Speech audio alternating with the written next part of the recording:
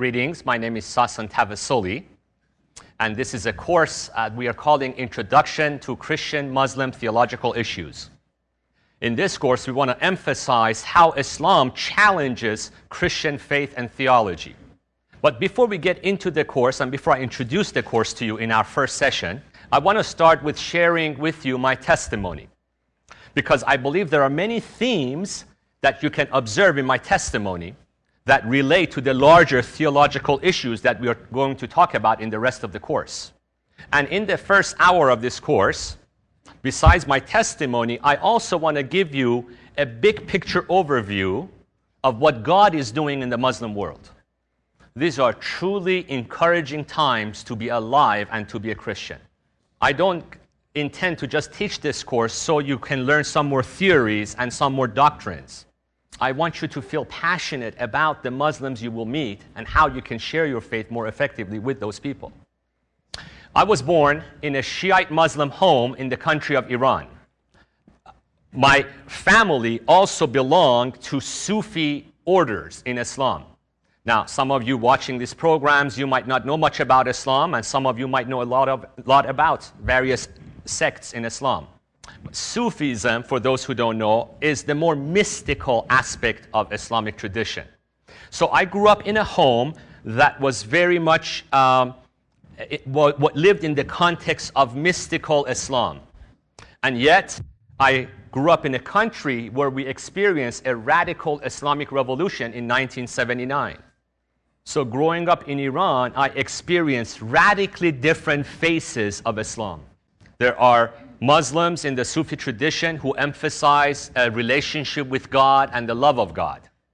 And of course, there were radical Muslims who were willing to kill anybody who didn't submit to the Islamic rule. When I was about 16 years old, my family decided to send me out of my country of Iran.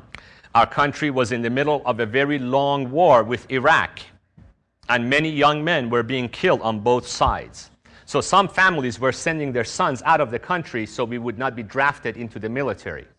And by God's providence, I ended up in the country of Portugal. Growing up as a Muslim in Iran, I knew nothing about the Christian faith. I had never seen a Bible or never been to a church before in my life. But God provided a way for me to go to Portugal and attend a Christian school in Portugal. It was a Christian school which had been started by a group of American missionaries. And a couple of days after I arrived in the country, I was sitting in a Bible class in this Christian school. And they sat me in a Bible class to test my English comprehension. This was an English-speaking school. And the teacher was talking about the end times from a biblical perspective. As a Muslim, I had no idea what he was talking about. That was actually my first class in Christian theology. And I raised my hand and I asked my first profound theological question. I asked my teacher, how come Christians can drink wine but Muslims cannot? How come your word of God says one thing and our word of God says something else? Now, why did I ask that question? Because as a Muslim, we had been taught that all religions taught the same thing, that all prophets had come from God. We knew Jesus was a prophet, and so we believed that on essential issues, all prophets had brought the same message. But there were minor differences between these religions, and so to my young mind, to my young Muslim mind, I thought the issue of wine is one of those big differences. The teacher's answer changed my life. So I had asked him, how come your word of God says one thing and our word of God, the Quran, says something else? And the teacher simply responded with another question to me. The teacher said, how do you know the Quran is the word of God? And that question changed my life. Because as a Muslim that had grown up in a Muslim home and a Muslim country, nobody had ever put that question to me before. I had always taken it for granted that the Quran is the word of God, and everybody who knows it believes that. But that question shook me up. That response shook me up. Because for the first time, I asked myself, what do I believe and why I believe what I believe? And when I speak to Christian groups all around the world, I challenge Christians with the same question. what do you believe as Christians and why you believe what you believe? Are you a Christian just because you grew up in a Christian home? Your parents or your pastors have told you that? Or do you have your own convictions for what it is you're standing for? I hope during the course of this week, you will become deeper in your understanding of your own faith. I hope you will know more about what you believe and why you believe what you believe. So, I didn't know what I believed as a Muslim or why I believed that. So I wrote a letter to my mother in Iran and asked her to send me a copy of the Quran in Portugal. And I had grown up in a Muslim country. We had religion classes for all my life, but for the first time, I really began to read the Quran for myself. You will run into Muslims all around the world that have no idea what the Quran actually says. So I started to read the Quran, and then I started going to church. Somebody gave me a Bible, and I started to read the Bible. And then I started going to a Bible study on Tuesdays, Bible study on Wednesday, and a Bible study on Thursday. I was consumed with the question of truth. I kept reading the Bible, and I kept reading the Quran and comparing the two. Shortly after I had arrived in the Christian school, I found out that Christians believe Jesus is God incarnate. I found out Christians believe Jesus had died on the cross for their sins. And I became very offended, and my first two reactions when I heard what Christians believe were these two things. My first reaction was Christians are insane, they're crazy people, and how could they believe such blasphemy? To believe a man, a prophet, is God. I was offended by Christians and the gospel. In fact, I remember telling the pastor of the church this comment. I was so upset. I said, if you are telling me that my religious leaders are in hell, I'd rather be in hell with them than with your Christ in heaven. I am telling you this because of this reason. You will meet many Muslims in your life that are very nominal. They really don't know what they believe. They don't say their prayers 5 times a day. They don't read the Quran. They don't do any religious thing that they're supposed to do. But as soon as you challenge them with the gospel, they become defensive. The defense walls go up and they start attacking the Christian faith. So be aware of that. But anyway, I really wanted to get to the bottom of this thing. I wanted to know, where is the truth? In fact, I told my missionary friends, I said, if there is any truth, I can find it in Islam and in my own religious tradition. And I told my Christian friends, I knew that I believed that they were good people, and I told them, I don't want to deny your faith either. I was reading the Bible and the Quran with the intention of finding a compromise between the two books. I wanted to find a middle path to say, you are right and we are right. But my brothers and sisters, the more I read the Bible and the more I read the Quran, I realized they contradict each other on every fundamental point of doctrine. I could not face these two books honestly and claim that they have both come from God. And that discovery of mine is the theme of our class this week. The Quran says it's the Word of God, it's the final Word of God to humanity. And the Quran says it has come to fulfill and confirm the previous revelations and scriptures. But when you start reading the Bible, you realize that the Quran does not confirm, does not match the previous scriptures. What the Quran says about God, about man, about sin, about salvation, about Christ, they all contradict the gospel. God couldn't have said one thing in the Bible and 600 years later have said something opposite in the Quran. So this discovery really began to confuse me. I told one of my missionary friends one day, when we were in Iran, we used to watch Indian cowboy movies. And sometimes we saw this person like being tied to 2 horses and being pulled in 2 opposite directions. And so that's what I was feeling. I was feeling like I was being pulled in 2 different directions. So I told one of my missionary friends, I said, I am just being torn inside about the claims of the Bible and the Quran. And my friend told me, you got to let go of one of the horses. You can't hold on to both. Now, what was it that drew me to Christ? As I was reading the Bible and as I was reading the Quran, what were the things God used in my life to open my eyes to the truth of Christ? I had been reading these books and attending church and Bible studies for several months. And one thing that really touched my heart was the emphasis on love and grace and forgiveness in the New Testament. The teaching of Christ in the Sermon on the Mount. And I found that to be very different than all the verses in the Quran that talked about violence and killing the enemies. But another thing that made a profound impact on my life were the Old Testament prophecies about the coming Messiah. As a Muslim reading the Bible, reading the New Testament, every time a very obvious struggle is to believe in the deity of Christ. I believe that every time in the New Testament that there were verses about the deity of Christ, as a Muslim, I would say, no, Jesus didn't say that. I would say the Bible's been corrupted. I would say this is what Paul said. This is not what Jesus said. So the biggest struggle for me as a Muslim was to come to grips with the truth of the deity of Christ. And that's how God used the Old Testament prophecies to open my eyes.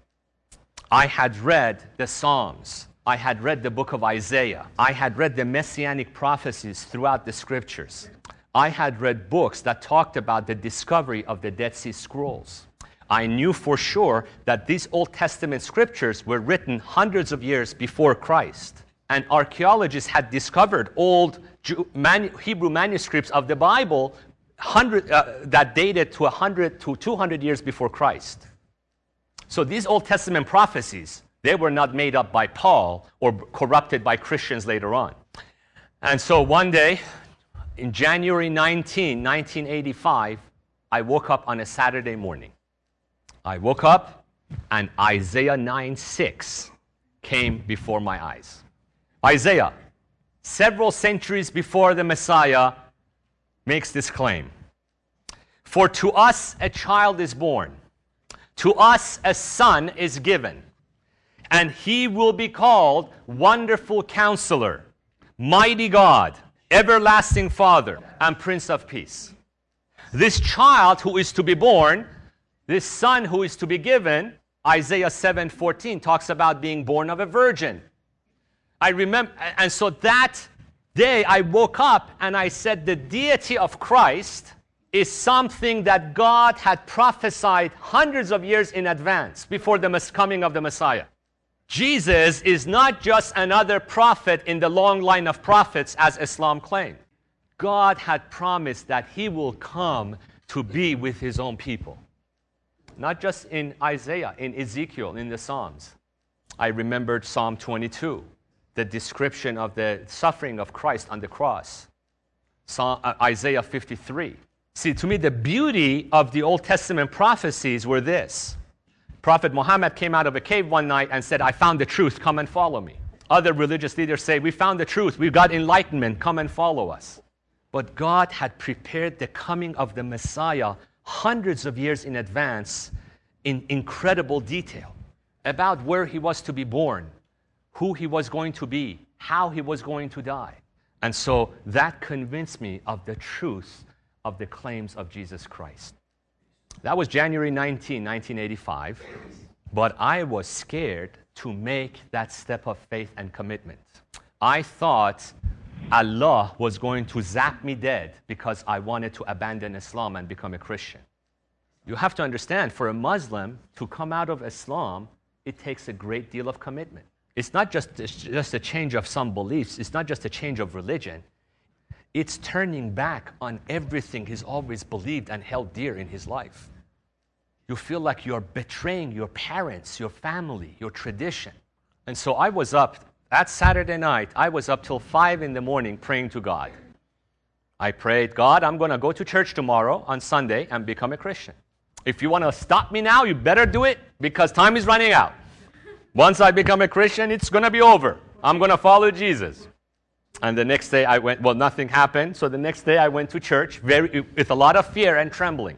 And on January 20th, 1985, I accepted Christ as my Lord and Savior. I have this Bible here just to show it to you. This is a Bible I bought when I was still a Muslim. It is very old and worn out. I bought this because we had to have a Bible for our Christian school, for our Bible classes. And the first thing I wrote on this Bible as a Muslim was Bismillahir Rahmanir Rahim, in the name of Allah, the gracious, the merciful. But a week later, this is what I wrote in this Bible. Sasan Tavassoli, new birth, Sunday, 20th of January, 1985, 12:40 p.m. Shortly, I was about 16 and a half when I came to faith in Christ. Shortly after my conversion, as I was reading the Gospel of John, I came across Jesus' statement that He's the way, the truth, and the life, and no one comes to the Father but through Him. And that was my call to mission. If Jesus is truly the way, the truth, and the life, it's my privilege and my responsibility to tell the Muslims about the truth and the way and the life. And God has faithfully provided for me, guided me, and protected me in all these years. And now I have the privilege of telling other Iranians and other Muslims about Christ. My testimony is just one example of what's happening in a phenomenal way in the world today. Before I get into the rest of this course this week, I want to encourage you with the truth that Jesus is building His church in the Muslim world before our very eyes. It is true that Muslims are still the largest unreached people group in the world. It is true that the church is giving very little in terms of money and number of missionaries to go to the Muslim world to preach the gospel. The challenges are many, but more Muslims have come to Christ in our generation than all the 1400 years of Islam combined. In terms of the history of Islam and Christianity, we live in unprecedented times. Some of you watching these programs might be in the West and not know much about Muslims around you.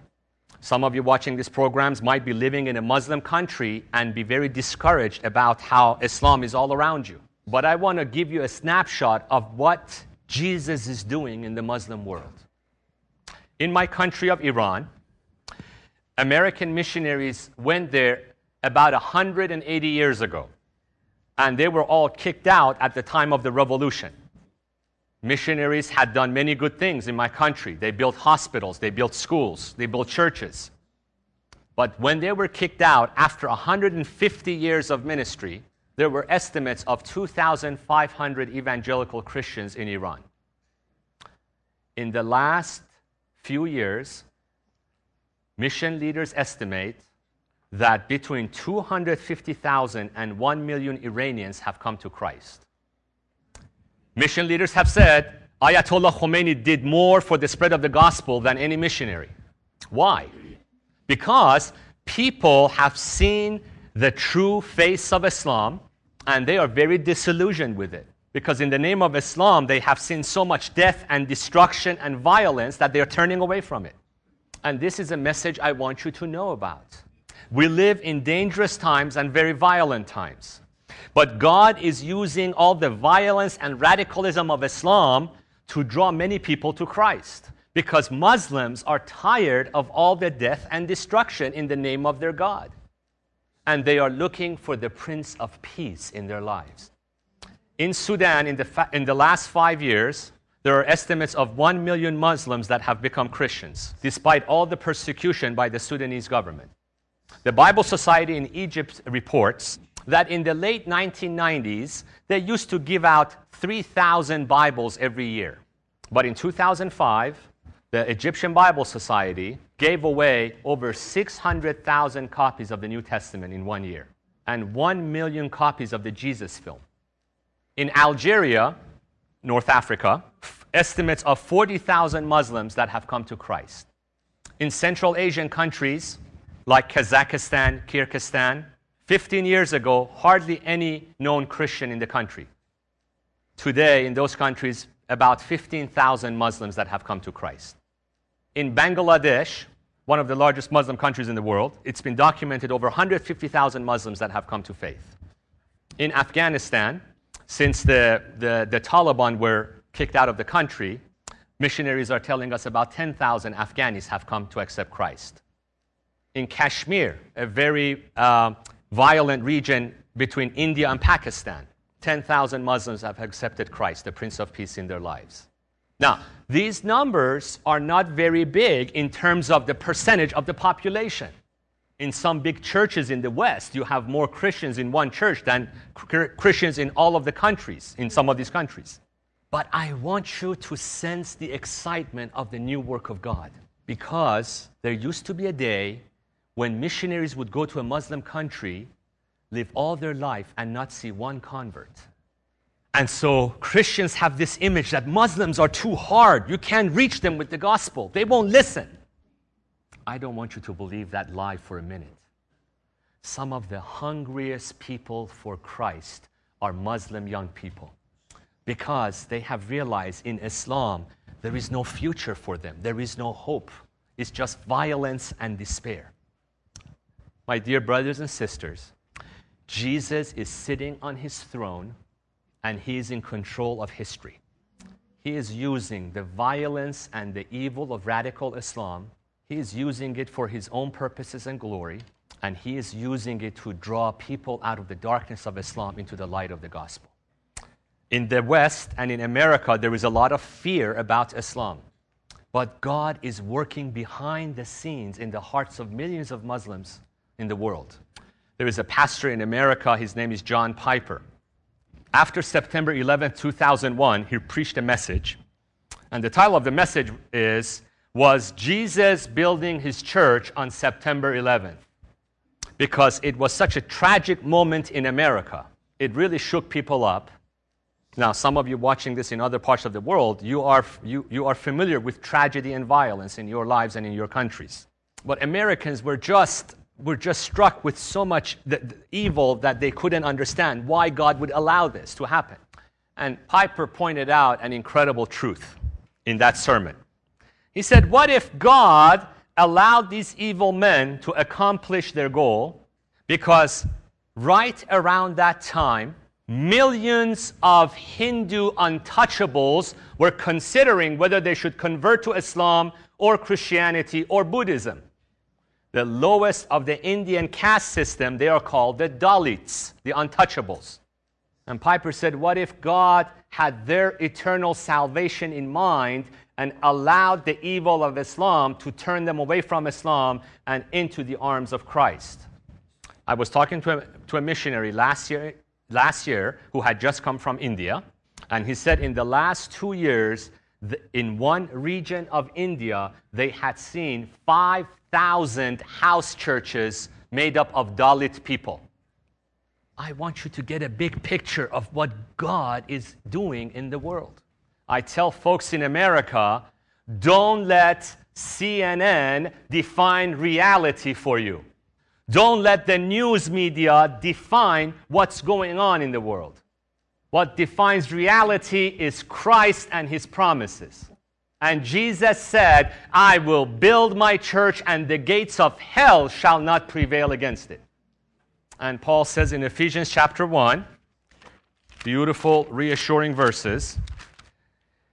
In chapter 1 of Ephesians, verse 11, he says, in him, which is Christ, in him we were also chosen, having been predestined according to the plan of him who works out everything in conformity with the purpose of his will.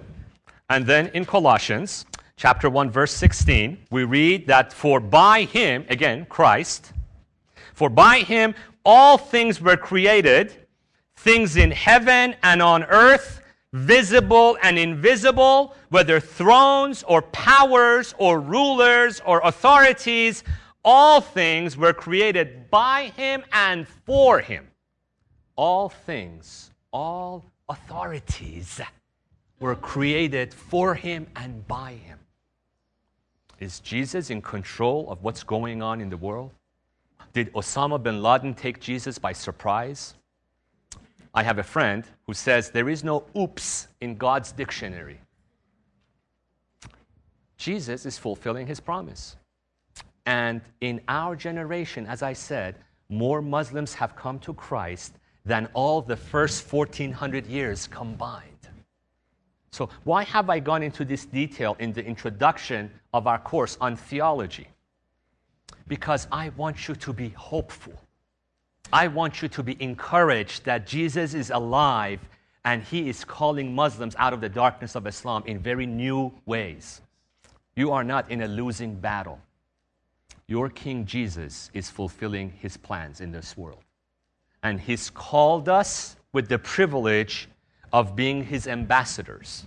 So if we are called to be his ambassadors, we'd better know what we believe and why we believe what we believe. And we better know what Muslims believe so we can effectively communicate the truth of Christ to them. That's why we're studying theology. It's not just some head knowledge. It's the most practical thing you can do this week to prepare yourself for a life of exciting adventure with Christ.